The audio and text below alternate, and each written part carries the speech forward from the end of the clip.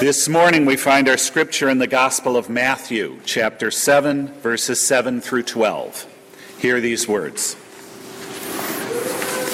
Ask, and it shall be given to you. Seek, and you will find. Knock, and the door will be opened to you. For everyone who asks receives, the one who seeks finds, and to the one who knocks the door will be opened. Which of you, if your son asks for bread, will give him a stone? Or if he asks for a fish, will give him a snake? If you then, though you are evil, know how to give good gifts to your children, how much more will your Father in heaven give good gifts to those who ask him? So in everything, do to others what you would have them do to you, for this sums up the law and the prophets. The word of God for the people of God. Thanks be to God. Thank you, Steve.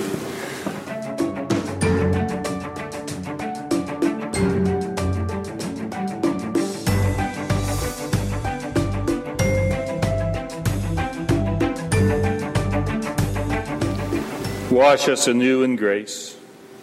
Refresh us by the flowing of your Spirit.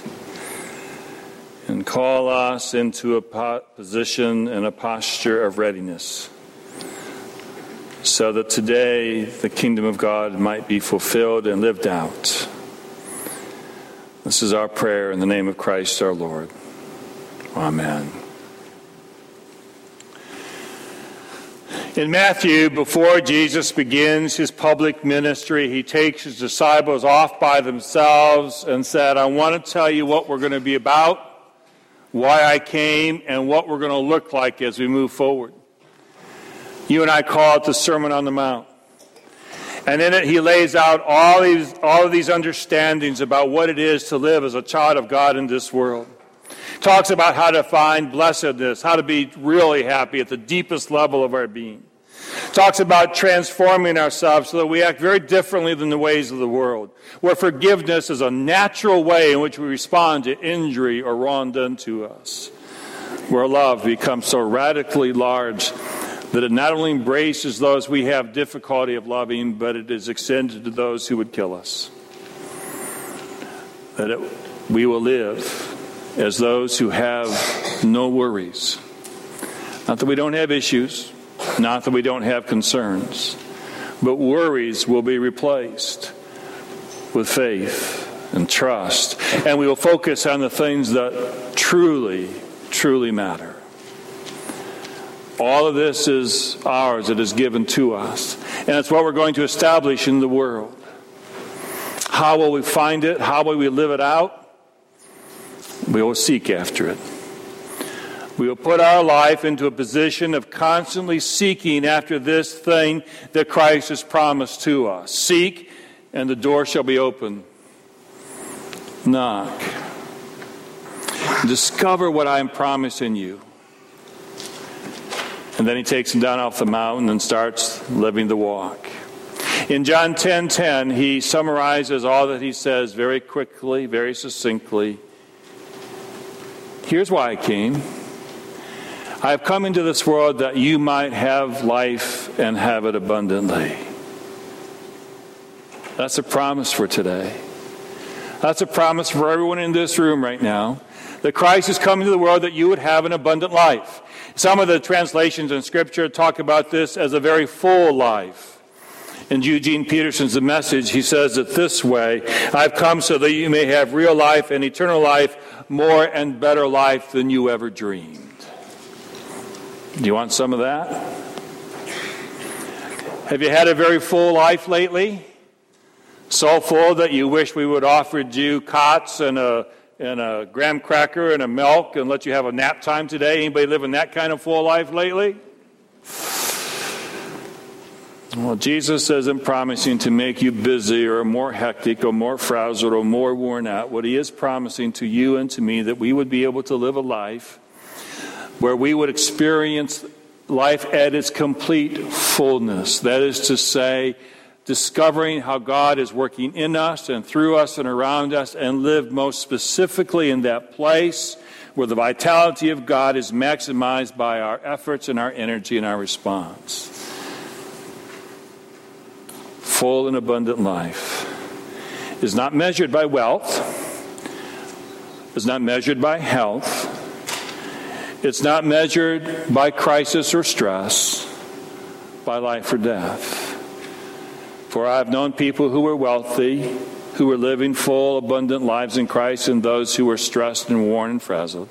I have known people in poverty who could not find their center or their hope, and other people in poverty whose faith and hope humbles all around.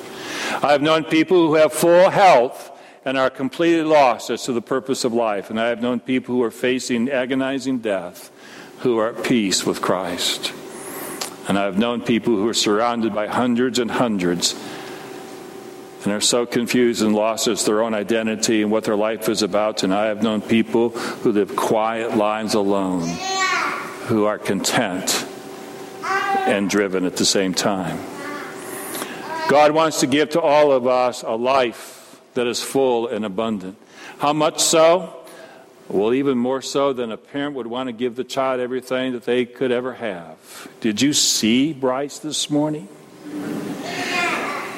If you look, yes, and if you look in his blue eyes, there isn't anything about him that doesn't want me to run out and give him anything he wants. And the grandparents here know all about that, because our job is to spoil richly. Your job is to fix them after we've spoiled them. But you want nothing more than for him to have an abundant life. And whether he'll be rich, I don't know. Whether he'll be powerful, I couldn't care less. But you want him to find the fulfillment of happiness in his life. Jesus has come to say, I want to give it to him. I want to give it to you. And I want to give it to all of you. How do we find it? Well, we don't find it by making assumptions of what it is. Because what I've come to discover is that the assumptions I have made in my life where I think I'm going to find abundance and fulfillment in my life have often been the places that have taken away from it. When I've gone after success, after power, after adulation, I've discovered that I've left the center of my being. And when I have decided what I think fulfilled, abundant life is like, what I have come to discover, the only thing I have done is placed myself as God over my life. And that has never been a good thing. And when I've decided to try to make my life balanced and healthy and whole by making sure I stay within boundaries that allow me to not risk anything, that allow me to be comfortable with my existence, I've come to discover that what I've really done is placed myself at the center of the universe, making sure that none of the other stuff out there bothers me, rather than understanding my relationship with the world. Am I willing to risk myself for the sake of the world is exactly where I find abundance. It is why Jesus here places this conversation about seeking and finding right next to what we call the golden rule. Treat others as you would have them treat you. Because he's trying to help us understand that only when we are given fully over to Christ, and only when we are willing to radically give our lives to others so that there would be a reciprocity of grace, will we find the fullness of what this life is called to be. So did you come in here this morning seeking abundant life? Or did you come in to collapse and rest for a while before you go back out and do it again? You have to want to seek abundant life. And there discover God that you've come to worship is seeking to give it to you. But quite frankly, you're a hard congregation to preach to, as most congregations are on this matter, because most of us have some level of accomplishment in our life. We are struggling, maybe at some levels, but we also have the ability to earn income and have a house and have the worries that good middle class, upper middle class people have. And sometimes we've lived into the understanding that all the things that come with that lifestyle are in some ways validation of the fact that we're living the full life. I suggest that that's all a facade. The abundant life Jesus promises is sometimes best revealed when everything we have is taken away. Sometimes it's when we get to the place when all the stuff we fight over, worry about, and value the most is reduced to nothing. And we have to gain a new perspective. He's a child of this church. He's raised in this church. A few years ago, he was in my confirmation class. I could tell he didn't want to be there. And most of the time, I wish he wasn't there. He was a pain in my side. He was an annoyance. He was a distractor. And quite frankly, I just wish he wouldn't stay in. But he did. I still don't know why. And it came Sunday for confirmation, and he came up those steps there, and he knelt in front of me, and I placed my hands on his head to confirm him, and I thought, God, what's the use in this? Because he hasn't taken it seriously all year. And after I confirmed him, you know where I saw him back in church? Nowhere. Because he had graduated out of obligation. And then a couple years later, his family, who worships here, kept me up to speed on how he was doing, or more how he wasn't doing. A lot of bad choices, a lot of bad friends, a lot of making decisions that would mean his life was minimalized, addiction, and bad behavior. I began to have more contact with him because I began to track him around various rehab facilities and other centers around southeastern Michigan as I would be called to go visit him. Sometimes those visits seemed meaningful and sometimes perfunctory. But he would try to get his life back together and would last a while and then would fall apart again. Until finally I wasn't praying with him in a rehab center. We were down in the bowels of the jail. And now we were no longer playing games. This was big boy time. This was a time to decide whether he was going to spend the rest of his life behind bars or out of bars. This was to decide whether or not he was going to live or die. It was that simple. We prayed again. And then we prayed some more. And then he began to emerge. He began to change. Not really because if he didn't, he was going to die, but because he began to understand the prayer he was praying to was actually to a God who was living, who was listening, who had been seeking him out from the very first moment he was born. He began to listen to a God who was telling him that he wasn't worthless, and that the only way he could ever be accepted is if he was high.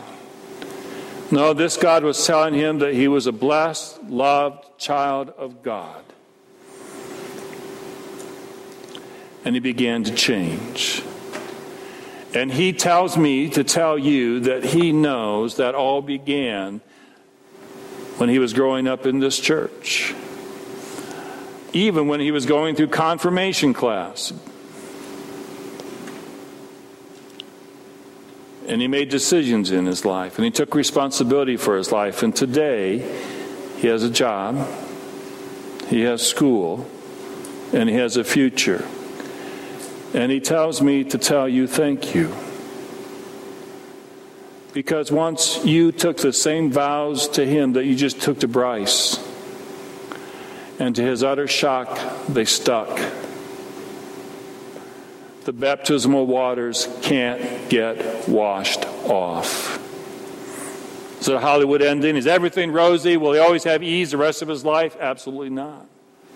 Every morning he'll have to wake up and decide whether that day he's going to live or die. Every morning he'll have to wake up and decide which God is he going to serve. And every day he's going to have to decide what's he really seeking after. But he knows he has choices. And he knows those choices will make all the difference. And he knows that he's surrounded himself with people today where he lives like you who will remind him of those choices and opportunity and the abundant life he has. Who are you seeking today? What are you seeking after in your life? You've heard the gospel read. You've heard the songs sung. We've got a little praying yet to do, but soon we'll be out of here. And you're going to have to answer the question by what you choose to do. Who are you seeking after? What do you say, and what are you doing that proves that validates that? In a little bit, we're going to do something that we often do in the life of the church. We're going to pass some plates around. We take up an offering. Some of you think that's when we pay the bills. But the truth is that offering is far more than paying bills. And when I ask on Monday morning, how was the offering yesterday, part of my question is, how much money did we receive and how are we doing with the budget? But a larger part of that is this. What did people put in the plate on Sunday? Of their money, yes, but of their commitment, of their worry, of their priorities. What are you willing now to turn over to God and give over to God and quit holding on to? Quit trying to protect. Quit trying to control. Because the amount to which we put things into the plate is the amount to which we're willing to let God be in charge of our life or not. Whether we're really, really ready to let God be God, or whether we're still tipping God so we can stay in control of the things we don't want to let go of. Every Sunday, we come in here seeking something. Every Sunday, we go out of here with a declaration of that which we will seek after in the week to come. If it is Christ, He promises to give us abundant life.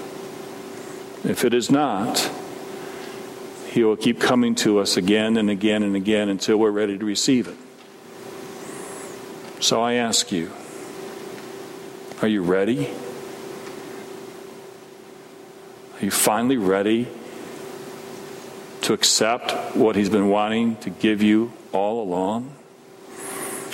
Are you like my friend who finally has figured out the hardest questions are the simplest questions? How much do you want to live? How much do you want to survive? How much do you want to worry? And how much do you want to be about the things of God?